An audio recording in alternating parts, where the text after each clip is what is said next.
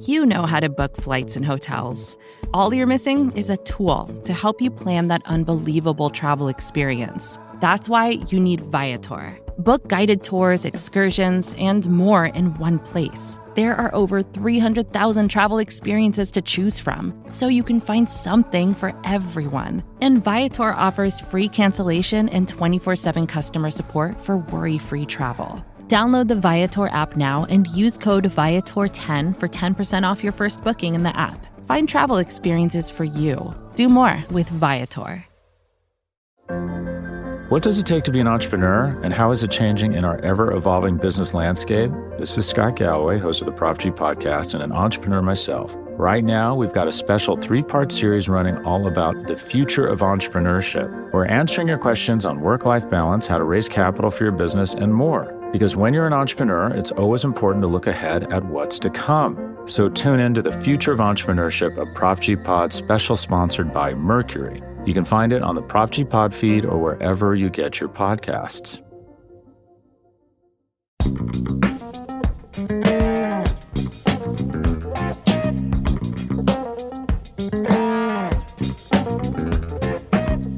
David, here we are once again, another second round exit. And not only that, but another second round exit at the hands of those dang blasted Boston Celtics and that freaking leprechaun. I'm tired of it. I hate that dang leprechaun. And I hope you appreciate and notice that I'm keeping my language as PG as possible. I will do my best throughout this podcast. Gosh darn it, all the heck. Yeah, I'm just no one is happy. No Sixers fan is happy right now. And we have to communicate the fact that we are disappointed, we are upset, we are frustrated as well. We sympathize with all of you right now. Dave, how you doing now that you've slept on it? I said this to my friend.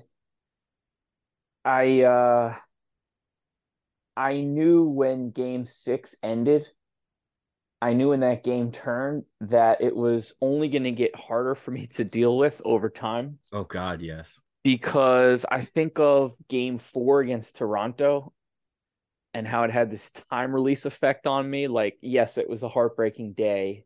2019, a chance to go up 3-1 of the Raptors, and then you wind up losing the series the way you did. But I had a lot more hope that they could get that 3-1 lead than I did that they would steal game 7.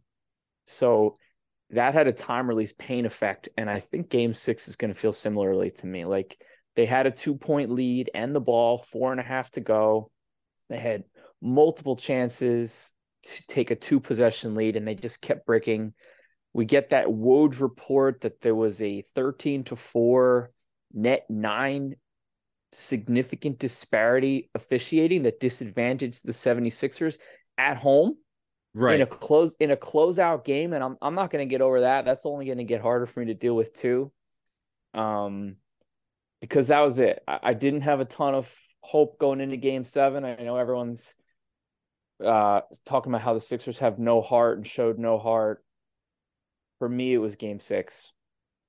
I totally agree. Once they had that, God, it felt like an eternity, but it was like 6-7 minutes they went without a field goal, and I was just like, okay, I know how this script ends. The Boston 28-3 run in the third. And I was just like, oh my Lord in heaven, what is going on? A 66-30 run after Harden's flagrant on Brown. Unfreaking believable. I was moderately hopeful when they were up 3 at the half. I was like, okay, we're within a possession. Up like 9 or 11 or something early in that game. It was like Tucker was hitting. Maybe this was going to happen. Shout out PJ Tucker for getting my hopes up. Like, honestly, let me just get this off my chest real quick. PJ Tucker, I apologize for every slanderous thing I have ever said on this podcast to you, sir. I am sorry. I apologize. You kind of made this team different, even though it kind of ended the same way that we were always kind of dreading and kind of seeing was going to happen. But PJ, fam, we good. I got nothing bad to say about you ever. Okay, we good. We And good, fam. let me follow your lead and issue an apology to one. This might surprise you, Doc Rivers. Doc Rivers, I'm officially apologizing. I'm sorry. I have criticized you for the better part of 3 full years now. I criticized you before you were even hired when I heard your name floated, but I think he did enough to win this series. I think, if Tobias Harris hadn't shot 1 for 7, if Melton wasn't 0 for 5, if Tucker wasn't 2 for 7 from deep in that game 6, Doc did his part. I mean, if a few of those calls go in the Sixers' favor, we might be building his statue together on Broad Street. So, In the game 7, Sixers trailed by 3 at halftime, and then Boston went on that ridiculous run. And I'll tell you one thing. I was waiting. I was the way he was talking about it on social media and in the press and all like that. I was waiting for a Tyrese Maxey takeover that never happened. I don't know why I kind of thought that way, but I was just like, okay, is this where Tyrese sees, okay, Joel doesn't have it, James doesn't have it.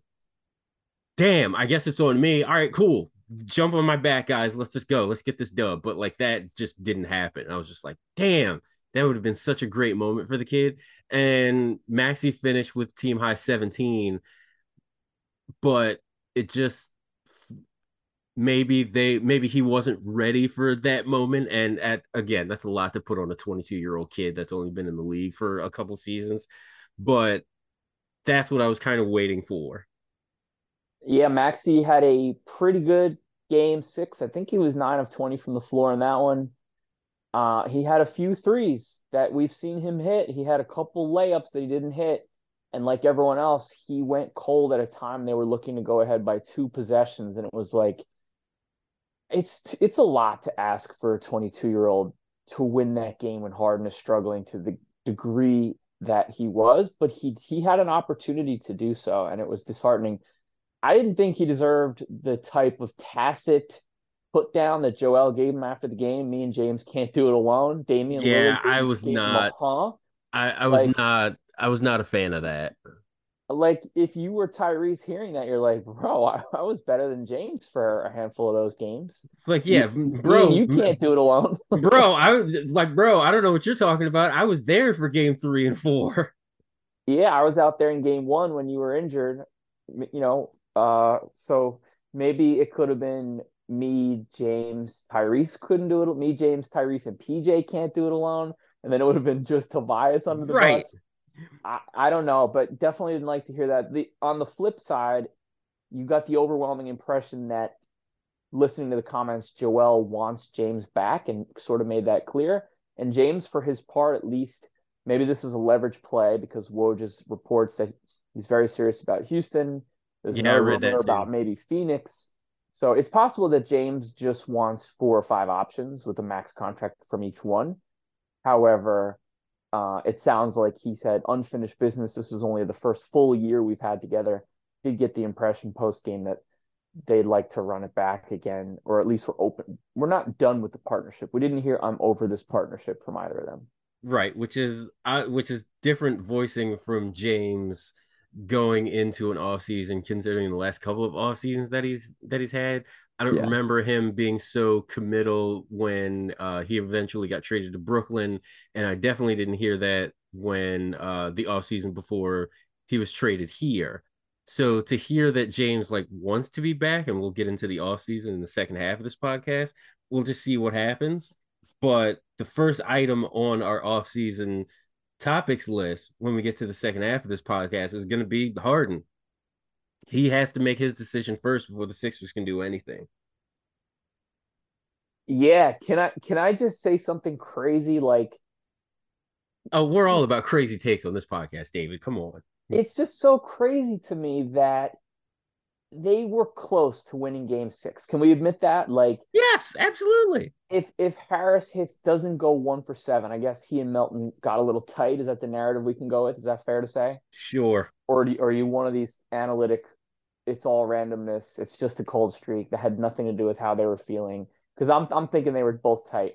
All right, David, hold on a second. I don't live and die by analytics. Like, I'm sure there's some feeling to go along with the numbers. I'm not analytics or bust. That is not me. I don't know where you got that narrative from, David, but I need to shut it down right now. I wasn't assigning it to you, but I was assuming if we had Daryl Morey as a guest, he might have said it's hard to know what they were feeling because sometimes players do get cold. Yeah. Anyway, point I'm Anyway, making is having nothing to do with Harden's game. Harden playing exactly as he did, but wiped game 7 off the board because Tobias Harris gets a little bit hot in game 6. We get a few of those calls and they win. Right there, Harden has won you game 1 and game 4 with a game winner and a 40-plus point performance. He was pretty good in game 5, and they got it done in game 6. Right there, you would be penciling him in for a no-brainer max from Philly. He got yes. to the conference finals. This is a $260 million 4-year guy. We would pay him a 5th year, but we're not allowed because he's so old, 33 plus. Anyway, those guys shooting or a few of those calls going the other way, and now it's like, do you even want to back? So the point I'm making is it's very arbitrary, and he lost a lot of money on some things that were not even part of his own game.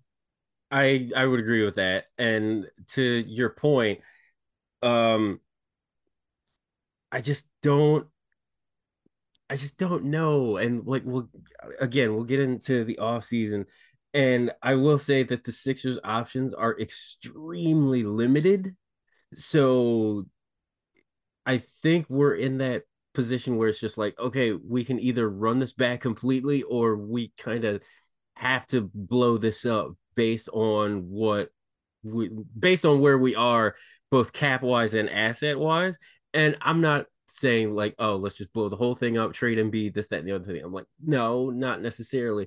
But I don't know if you can necessarily run it back with the pieces as constituted. And I'm alluding to a lot in the second half. But real quick, back to game 7. Um, I hear what you're saying about Doc. I hear what you're saying. I really do. But it really seems to me that he didn't really have a counter for when Boston went with the double big starting lineup. Maybe he didn't have a counter because, as it was pointed out to me on Slack, what's the counter to it? Like, you're not taking out PJ Tucker and putting in like DeAnthony Melton to start. You're probably not doing that. So roster wise, I think Doc was kind of hamstrung with what he could counter with. That's an excellent point. There, on paper it reads like once Missoula did that, they never scored again. They probably averaged 10 points per quarter after that switch, beginning game 6 and 7. But what was the counter? Because, it was pointed out maybe you take Tucker out, but you wound up trusting Tucker a heck of a lot more than all the other options you're thinking of. You had wartime Tucker out there like posting on his Instagram that he was shooting in the Boston Garden late last night before game 7, and he came out red hot. So I'm not sure what the appropriate counter was. It was a really tough series, a really tough end for Melton, because the reason we got DeAnthony Melton was because he shot so cold against the Golden State Warriors in the playoffs. I forget what he was, like 3 of 21 from Right. distance. That's why he was available to you from a team like Memphis who has win now aspirations. And then he did it, and then now he does it again. Yep. I would say maybe the only counter, but again, when you have Embiid and Harden out there, it's not exactly easy, but play with more tempo, I guess, would be the only counter. And just like run away from those bigs as best you can. Just like get out in transition, even on like made baskets. But again, it's not easy with that starting lineup that they have out there with Embiid, Tucker, Harris, Harden, and Maxey. I posted it on Twitter. It was the very first play of the game. The score was tied 3-3. I'm talking early game 6, and Harden does one of those leave off passes for a sprinting Joel, who goes up, loses the handle, and he lands sideways on the bad leg and comes up hobbling, as Mark Jones or Mark Davis put it, right on the broadcast. Yeah. And my pet theory is that he didn't fully recover from that, because this man took an absolute blowtorch to Al Horford and this ball. And I know Robert Williams wasn't in the game for that 52-point performance, right? He was not. But he took a blowtorch to Boston, and there's no way Horford could handle him. And he had completely put that Horford stymies him thing to bed. And he was a shell of that in game 6 and game 7. He was not in game 5. So I think there was a change. I think he did tweak it. He was clearly limping after another block on Jaylen Brown. I just think he lacked some lift attacking. And I think then after missing a few jumpers, he started to lose trust in it. I think the LCL played a much bigger factor than the people punishing him on social media are giving credit for. Yeah. But nobody wants to hear about that stuff this time of year. And let me piggyback on that. Okay, you're upset that Joel and James in a game 7 went a combined 8 of 29. That is fine. It is okay to feel that way, but understand that there are two things that can exist in the same universe. You can be happy, you can be upset that they had that performance in game 7, but what you don't want to do, and what I'm trying to convince people not to do, is realize that without Joel and James, we're not even in that position, right? Without James Harden's performances in game 1 and game 5, we're not here. Without Joel's performance in totality, we're not here. Yeah, they had an off game, but you know what? And sorry for my language, but sometimes shit happens and the ball just doesn't bounce your way. And it's a crappy thing to say, given how everybody is upset and mad and frustrated right now. But sometimes that's just how that works. Yeah. I don't know. I couldn't have put it better. I'm just like, okay, slander Joel and James all you want for their game 7 performance, but over the totality of the season, like, we wouldn't be here without those guys. So, Yeah, the lasting memories of that series is going to be the Harden game winners and that dagger triple Joel hit shimmying at half court in game 5, because at that moment you believed they were going to host the Miami Heat. right. And they probably would have won that series. That's certainly how it felt at the time. And then they would be host to whoever emerged from what could be a war between the Nuggets and Lakers. So, All right. Now that we've vented all of our frustrations about game 7, let's take a little break, reconvene, and come back after the break, and we'll talk off season and what the Sixers can do. It's very limited, like I said, but we'll get into it in more detail back after these words. It is the Liberty Ballers Podcast Network, Out of Sight Podcast. Back after this. Vacations can be tricky. You already know how to book flights and hotels, but now the only thing you're missing is, the actual travel experience. Because is it really a vacation if you're just sitting around like you would at home? You need a tool to get the most out of your time away. That's where Viator steps in. You can book guided tours, activities, excursions, and more in one place to make your trip truly unforgettable. Viator has over 300,000 travel experiences to choose from. Everything from simple tours to extreme adventures and all the niche, interesting stuff in between. So you can plan something that everyone you're traveling with will enjoy. Real traveler reviews give the inside scoop from people who already been on the experiences you're considering, so you can plan with confidence. Free cancellation helps you plan for the unexpected. And 24/7 customer support means you can travel worry-free. Download the Viator app now and use code Viator10 for 10% off your first booking in the app. Find travel experiences for you. Do more with Viator.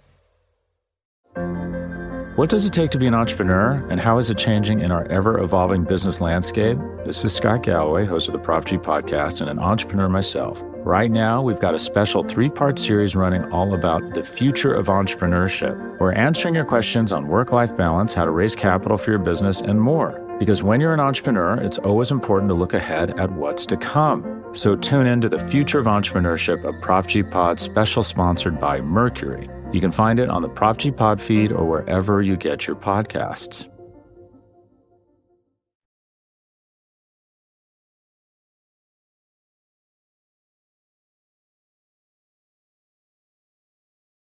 It is the Out of Sight Podcast on the Liberty Ballers Podcast Network. David, is it safe to say that we're kind of doing our exit interviews on this podcast today? I guess yes, that's safe. Yep.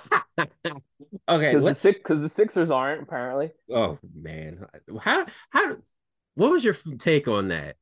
Hearing that, by the way. Um, it made me joke that Josh Harris has bigger fish to fry with the Commanders. They're getting vetted for all these multiple minority stake owners or something, and maybe he was like, "You guys don't have to. I'm not focused on that. I don't know." Oh, Josh Harris is going to catch some flame in this part. I'm telling you right now, that is going to happen. Um, let's start with James Harden. Obviously, the Sixers probably can't make any decisions roster wise until he figures out what he wants. Does he want to just take his player option and run it back for one more year? Does he really want to go back home, back to Houston? If he declines his player option, will he take some kind of a deal where it's like team friendly and it's just like, all right, I've made all this money over my career. I just want a No, no, championship. no. Those days are over. Those days are over. He's not picking it up. It does sound like someone's willing to offer him a ton of money at this point of his career at this age. He can't turn it down. He's already turned down so much. If Harden comes back, I don't think I would be against it. No, I wouldn't be against it. Player option wise, though, I don't know about a 4-year max though. Steve Littman asked on our Slack of the Gastroenteritis Blues, or formerly there of on Liberty Ballers Podcast Network, at least. What should we be rooting for? And so here, let me lay through a few options that were bandied about. Okay. There is the run it back option. That's with Doc and without with someone else, and then we could talk about Budenholzer versus Monty Williams, two people that. Then there is the Harden leaves option, where you don't have cap space unless you take a blowtorch to your bench. Let Paul Reed is gone, McDaniels is gone, maybe Shake is gone, and then you can scrounge up just enough money for like an MLE. There's the option of pushing Tyrese Maxey's extension back to next year, risking him becoming an unrestricted free agent, but you could pay him a whole pile a lot more, and then maybe sign someone else ahead of time if Harden walks, or you just sign Maxey now and lock him up and don't risk any of that stuff, and potentially increase his trade value if you wanted to shop him for whoever. It's another option. There's the retool option where you like trade Embiid for Adebayo, trade Harris, and then there's the blow it up option. So among those, what should you be rooting for? Run it back, but with a different coach. Okay. So Harden's back. Harden's back on his player option or the 4-year max, and we just in an ideal world, it's on the player options. You're not committed for a huge thing. And in the next more realistic scenario, nobody offers him a max, and so you could just top the market for him and get less than a max. Still a 4-year deal, probably. But like you said, he's not. But like you said, I don't. The days of him of taking less than the max, like we both feel that's kind of done, right? Yeah, and then you have to look at him as the days where he's your second best player might be gone, because clearly he goes into something where he's awesome one night and just not, and he does have this lengthy history of elimination game no-shows. Can I call it a no-show? Sure. We can go with that term. And so you get the sense that at times, like maybe game one, there was like zero pressure, completely nobody thought they would win. And then game four, there's a ton of pressure. If you go down 3-1, it's over, and he delivered. So it's hard to completely predict when he's going to deliver and when he's going to take such a weird, I don't know what to say, but so let me try to answer your question with this question. Yeah. Is it possible that Maxey should be the number 2 on this team, despite the fact that in an ideal world, yeah. Despite the fact that we're paying Harden all this money? Yeah, ideally, the way Phoenix Suns feel about Chris Paul, it's like if that's a great parallel. That's a great parallel. If he's your second best player, you're in a lot of trouble. But can he still be the quarterback? I joked about like the Peyton Manning on the Broncos once. Like He doesn't have the arm strength anymore, but he can absolutely read the defense. He always knows when a run should be called. He always knows when a pass should be called. Yes. And he can sometimes just read a defense so well that he could scheme up a wide open tight end in the end zone. And then it was just enough with that defense to win the Super Bowl. Can he be that guy for you? I'm totally down for that. That is a genius parallel. Good job by you, David. Very nice. All right, let's have the sideline conversation, because in this, I'm okay. Harden, Embiid, Maxey coming back. Notice how I left the name out. We'll get to him in a second. But it's a different. There's a different man on the sidelines. Honestly, as much as Joel wants him back, and as much as as okay, quote unquote, as the relationship is between Harden and Doc Rivers, as he said, I don't know if Doc can be brought back next season. I think that if Rivers is on the sideline next year, I feel like that's going to be some kind of subliminal message to the fans, and they're going to take it the wrong way. I just don't know if you can have him on the sidelines again. You subliminal taken the wrong way, meaning like an FU to the fans? Pretty much. Like, that's how I feel like that's where a lot of people are going to go with it. He still owed $16 million over the next 2 seasons. A team that might be paying James Harden $200+ million in this scenario, maybe paying Tyrese Maxey a comparable amount, maybe matching a $10 million, $8 million offer for Paul Reed. You still got House. You still maybe even have Trez opting in. And so you're way over the luxury tax as your owner looks to cobble together funds for a new team. If you are replacing a guy with guaranteed money, are you looking for a up-and-comer who'd be very cheap? Because in an ideal world for me, I think you might just hire Mike Budenholzer. The names that are being thrown out, and okay, can I just scratch off Nick Nurse right now? Can I just scratch that off? Not just because I don't want him here, but because I feel like Nurse to Milwaukee is pretty much locked up. I have this feeling in my gut that Nurse to Milwaukee is kind of like a shoe-in. If you want to say he's scratched because it's not going to happen, I'm fine with that. But if you are scratching him because we shouldn't want him, I'd say, no, let's leave him on the list somewhere. No, he's on the list where it's just wait, the Sixers hired Nick Nurse? That happened? Milwaukee didn't want him? Phoenix didn't want him? Okay, cool. Yeah, I'd be okay fine. with that. Okay. So that's the reason why I'm scratching Nick Nurse off. I just have it in my gut that he'll be in Milwaukee or Phoenix next year. So okay. I'm just I'm not going to pay attention too much to Nick Nurse, but I would love to see Coach Bud and Embiid and see what he can do with that, given his performance with Giannis. That would be fun. I think that Budenholzer gets a lot of undue slander. I know that there are some fair criticisms, and I know that he has a lot of talent, but he did win a title, as Haralabab Vulgaris has pointed out on Twitter. He has done things. He has made tweaks that have pushed an evolution of the game. Yeah. His decision to, at a time where everyone was so worried about the 3-pointer and the 3-point revolution, he was like, you know what? Let's just go all in on rim protection and let's let teams take more threes. So I think he is more innovative than he's given credit for. I think the fact that Brook Lopez has thrived so much in drop coverage bodes well for him taking over and sliding into something Joel Embiid loves to do the most. I think his minutes per game allocation would bode well for an older team. If you look at the Sixers minutes compared to the Bucks minutes, he's really careful about keeping guys below a certain threshold. He's, formulaic about Giannis's minutes and not. He's very good at time management. He's very good at time management from that aspect. Yeah, would he have the player personnel to win the minutes when Joel sits? He would be working with less money overall here than I suppose he was in the past with the Bucks, blah, blah, blah. So I don't know, but I think he's a good fit. I think he's been a top 5 coach. He won a championship. He won 60 games with the Atlanta Hawks. His best player was, I don't know who, Paul Millsap or Kyle Korver, Al Horford. So I think he gets a lot of undue crap because He won like the championship 2 years ago. What are we also doing? Just go get him. also those years he was with the Hawks, like nobody was really winning when LeBron James was buzzsawing through the East. Like, what are we talking about?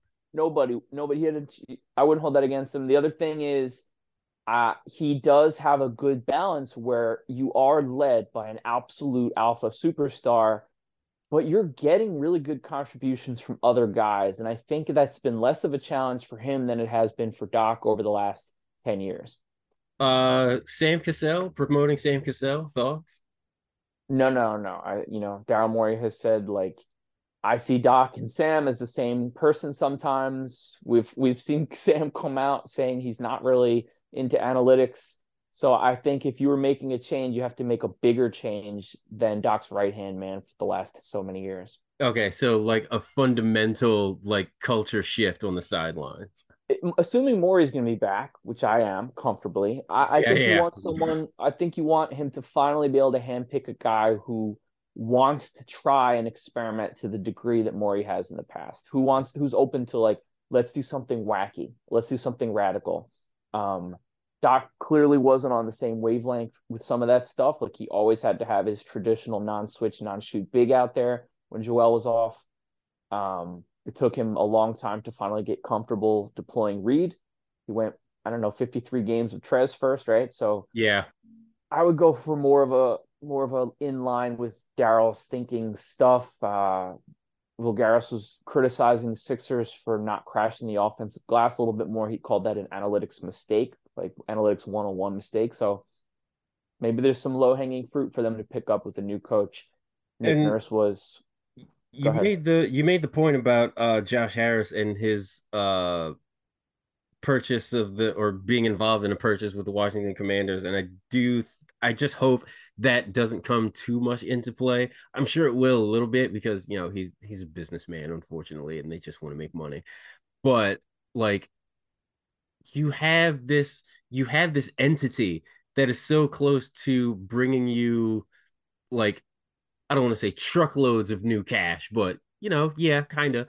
An NBA championship does much, much for your budget and for your bottom line. I don't know. Like, I want Josh Harris to be like, all right, you know what? I'm this close to winning a championship with this group. Screw it. I'll take the hit and fire Doc Rivers and just like I'll pay the new guys. Like, that's fine, whatever. Yeah, and then the other guy that Joel mentioned maybe shouldn't have been fired was Monty Williams, who would also be costly. Would you that's another name. Would you bring Monty in? He wouldn't be higher on my list than Bud because I have more confidence. I have more evidence that Bud is a great coach. True. Um, but yeah, he'd definitely be on my list. The only other person that was on my list because it was kind of floated to me as like an outside idea, Kenny Atkinson. But again, I don't know if like how much of it was just like, oh, that was just the roster he had, and like that's or like how good of a coach is he in Brooklyn when he got that raw deal. I'm just like, I don't know. Yeah, I don't think I would consider him strongly. That too much was different. I was like I overachieved with the team you thought was going to win 20 games. I didn't have any superstars to manage. It would be so many things he's never done that we'd be giving him a chance to do. It seems like you might as well go for someone even more raw, someone like who's never done it. Yeah. All right, here's a big conversation, and I just remembered this doing my homework. Tobias Harris, Oh, he's on an expiring contract this upcoming season. And that being the case, we see this happen a lot of times with guys with like large expiring contracts. Is this the offseason where the Sixers are finally able to move him for something? yeah, I think they could. I do think they could. Because we both agree that there's no way the Sixers are going to get better through free agency. They just don't have the money to do it. Definitely not, unless someone was like, I just want to be a six, like someone really weird, like Kyrie was like, like there was that rumor that no one should have believed that Kyrie was going to join the Lakers for $8 million or something. Something Yeah, bizarre like that. Not necessarily him, because I think him and Harden have a history, although if Harden left. But you know what I mean? Like I get you. something Uh, completely off the map. They're not improving through free agency. I mean, you get a guy like last year's Caleb Martin or something. and this is not to say that I don't want Tobias back next year. I have been more supportive and outspoken of Tobias than most people, but honestly, I think this is finally the year where he possibly gets moved. And there's just some scenarios that I was working around in my head. I don't know how doable any of these are, but like, would Toronto be interested in like swapping expiring contracts Tobias for Siakam? I'll take that as a no then, because I mean, I'm not, how many picks are you attaching? I'm not in. Well, that's the thing. They don't really have any picks to attach until Yeah, that's 2029. why I'm laughing. That's a forced laughter. Okay, all right. Um, So that was dumb. That was silly. I apologize. I that's apologize. I the apologize for Sixers even fan porn. floating. I was foolishly floating that out with like I'm Fan just porn. I'm hip firing Dave. That's what I'm doing here. I'm just hip firing. So we just count that as a miss. We know how much Joel loves Maxi.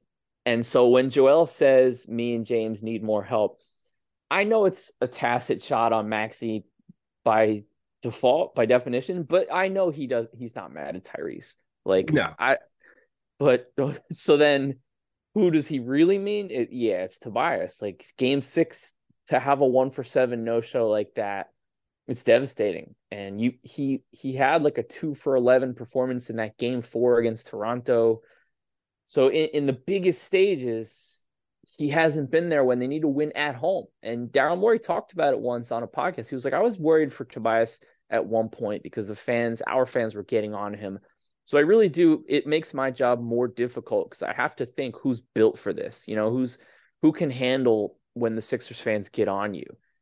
And Tobias hasn't been that guy who can come and deliver at home in a high pressure game 7, a high environment. I almost want to cut out that Tobias for Siakam trade just to like wipe it from the internet, but I'm going to leave it in so that people can flame me on Twitter for such a silly idea. Um, But no, but is there, to your point, like, is there someone out there where the salaries would match that another team would actually consider doing, or two guys? is It, there? I'm okay. Is there a universe where like I don't know? What's your? This is a random question. What's your take on like the Chicago Bulls right now? Like, should they still be going for it? Should they be like in full rebuild? Like, I don't know what the hell they're trying to do. um, I guess I would be looking to make significant changes. Like, if I'm like, if the Bulls are selling, like, would Tobias Springer and 29, would that get you Zach LaVine? Maybe No, no, I think a team like the New York Knicks would say we could top that they have deal. way more. They could top that a lot better. Yeah, let's just give him Fournier and one pick, and they'll prefer it.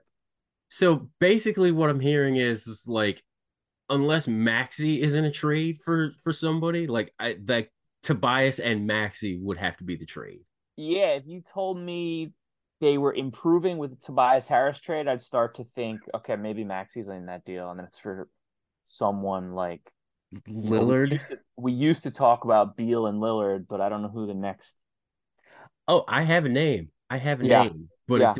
it depends on what they do with their off season. And I'm telling you right now, I'm watching that Dallas situation like a freaking hawk. Like hawks with video cameras. It's ridiculous how much I'm watching that situation because But who are you getting? Kyrie Irving? if Kyrie walks or they don't re-sign Kyrie, is If it you say possible? Luca, it's going to be more. I'm laughing harder than when you say I'm saying Siakam. Luca, goddammit.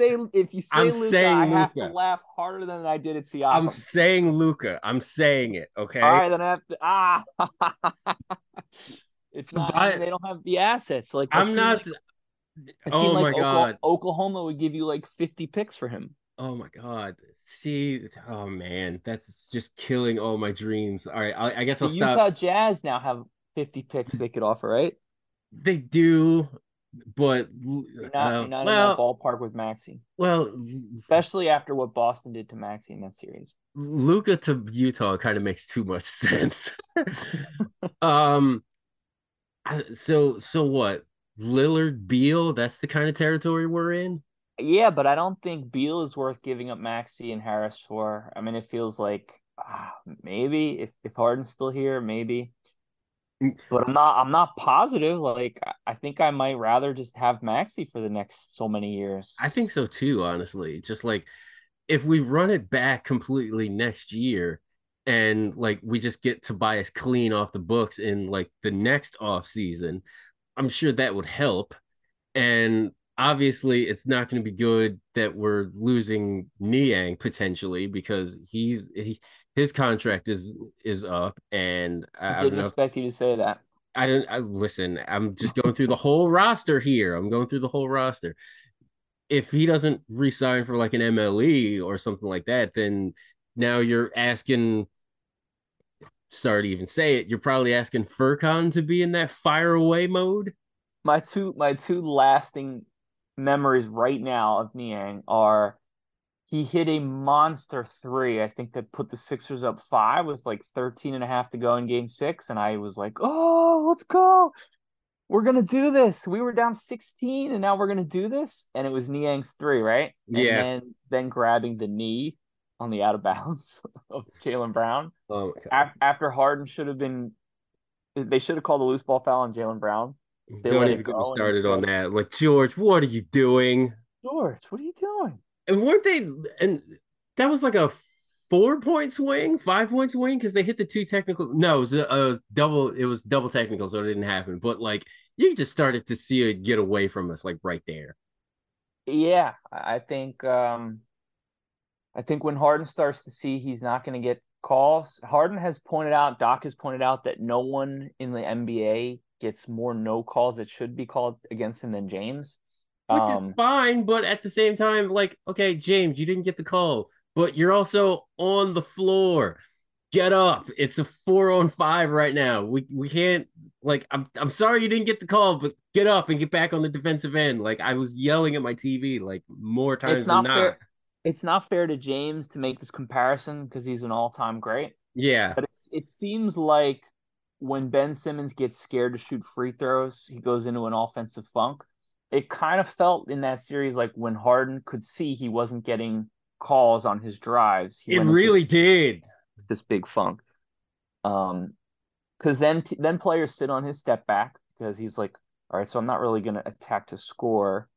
Now I don't have my step back. I'm taking crazy contested ones when I do take them, and my decision making is off. I know there's a 50% chance if I go in there and get fouled, they're not going to call it, so I'm not going to bother. Yeah. It was this feedback loop, and I felt for him because when Woj tweets out there's a significant disparity, and clearly that came from the Sixers that they got like a net 9 differential call in game 6.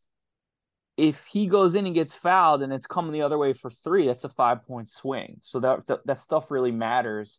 And he pointed out, James did after that game, that it also cost him rhythm. I would get a couple free throws, I'd see the ball go in the basket. Instead, you get this like he's on the floor, they're running and gunning. We have to call a timeout. Now he doesn't want to drive. It there's a lot to think about and ponder going into this off And season. that's not going to get better next year. You're not going to feel better in 2024 that suddenly he's going to get those questionable calls. He's going No, to be a year definitely older. not. You're going to be like, they're gonna let other teams take landing zone fouls on him. They're not gonna call him when he grifts. Joel's gonna get mad at him.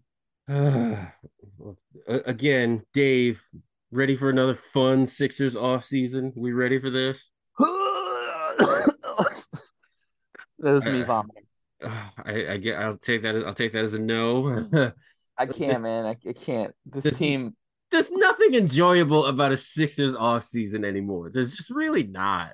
That game 6, man. It all like you never thought this season when the Bucks and the Celtics were atop the East and the Sixers couldn't catch them that things were going to break so right. But the bracket broke and they won game 5 and Milwaukee was out.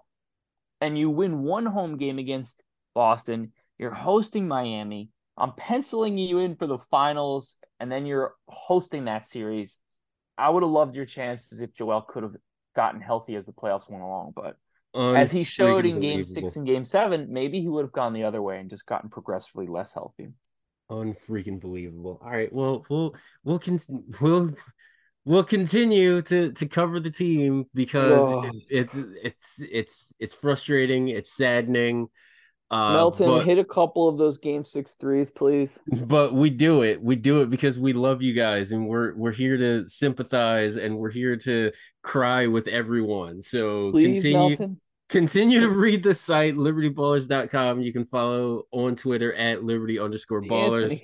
You were wide open. Dave is going to have PTSD about De'Anthony Melton for the next 6 months.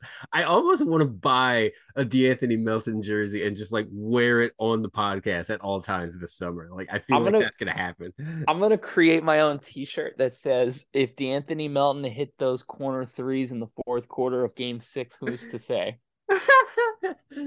If there are any Twitter designers that want to produce such a t-shirt for David, you can reach him at David Early on Twitter. Let me say one more thing. Okay. You cannot connect this completely to the process. No, stop doing that. Yeah. Tobias Harris was not part of the process. Anyway.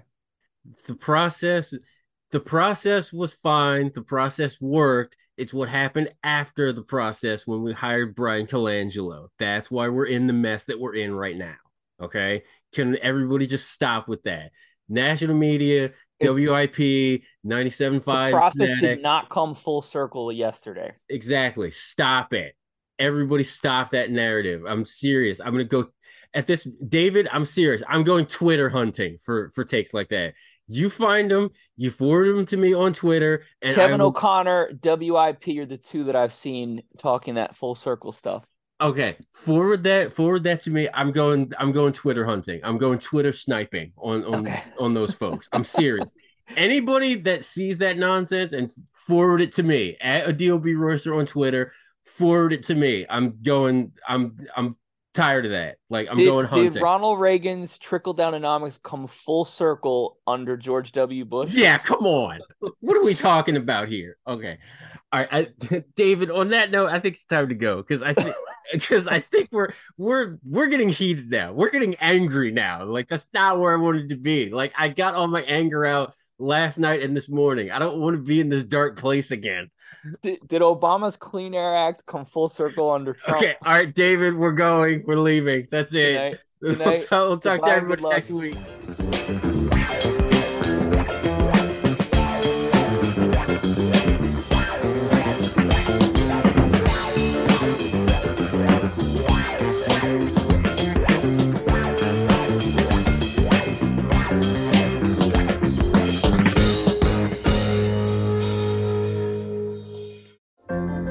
What does it take to be an entrepreneur, and how is it changing in our ever-evolving business landscape? This is Scott Galloway, host of the Prop G podcast and an entrepreneur myself. Right now, we've got a special 3-part series running all about the future of entrepreneurship. We're answering your questions on work-life balance, how to raise capital for your business, and more. Because when you're an entrepreneur, it's always important to look ahead at what's to come. So tune in to the Future of Entrepreneurship, a Prop G pod special sponsored by Mercury. You can find it on the Prop G Pod feed or wherever you get your podcasts.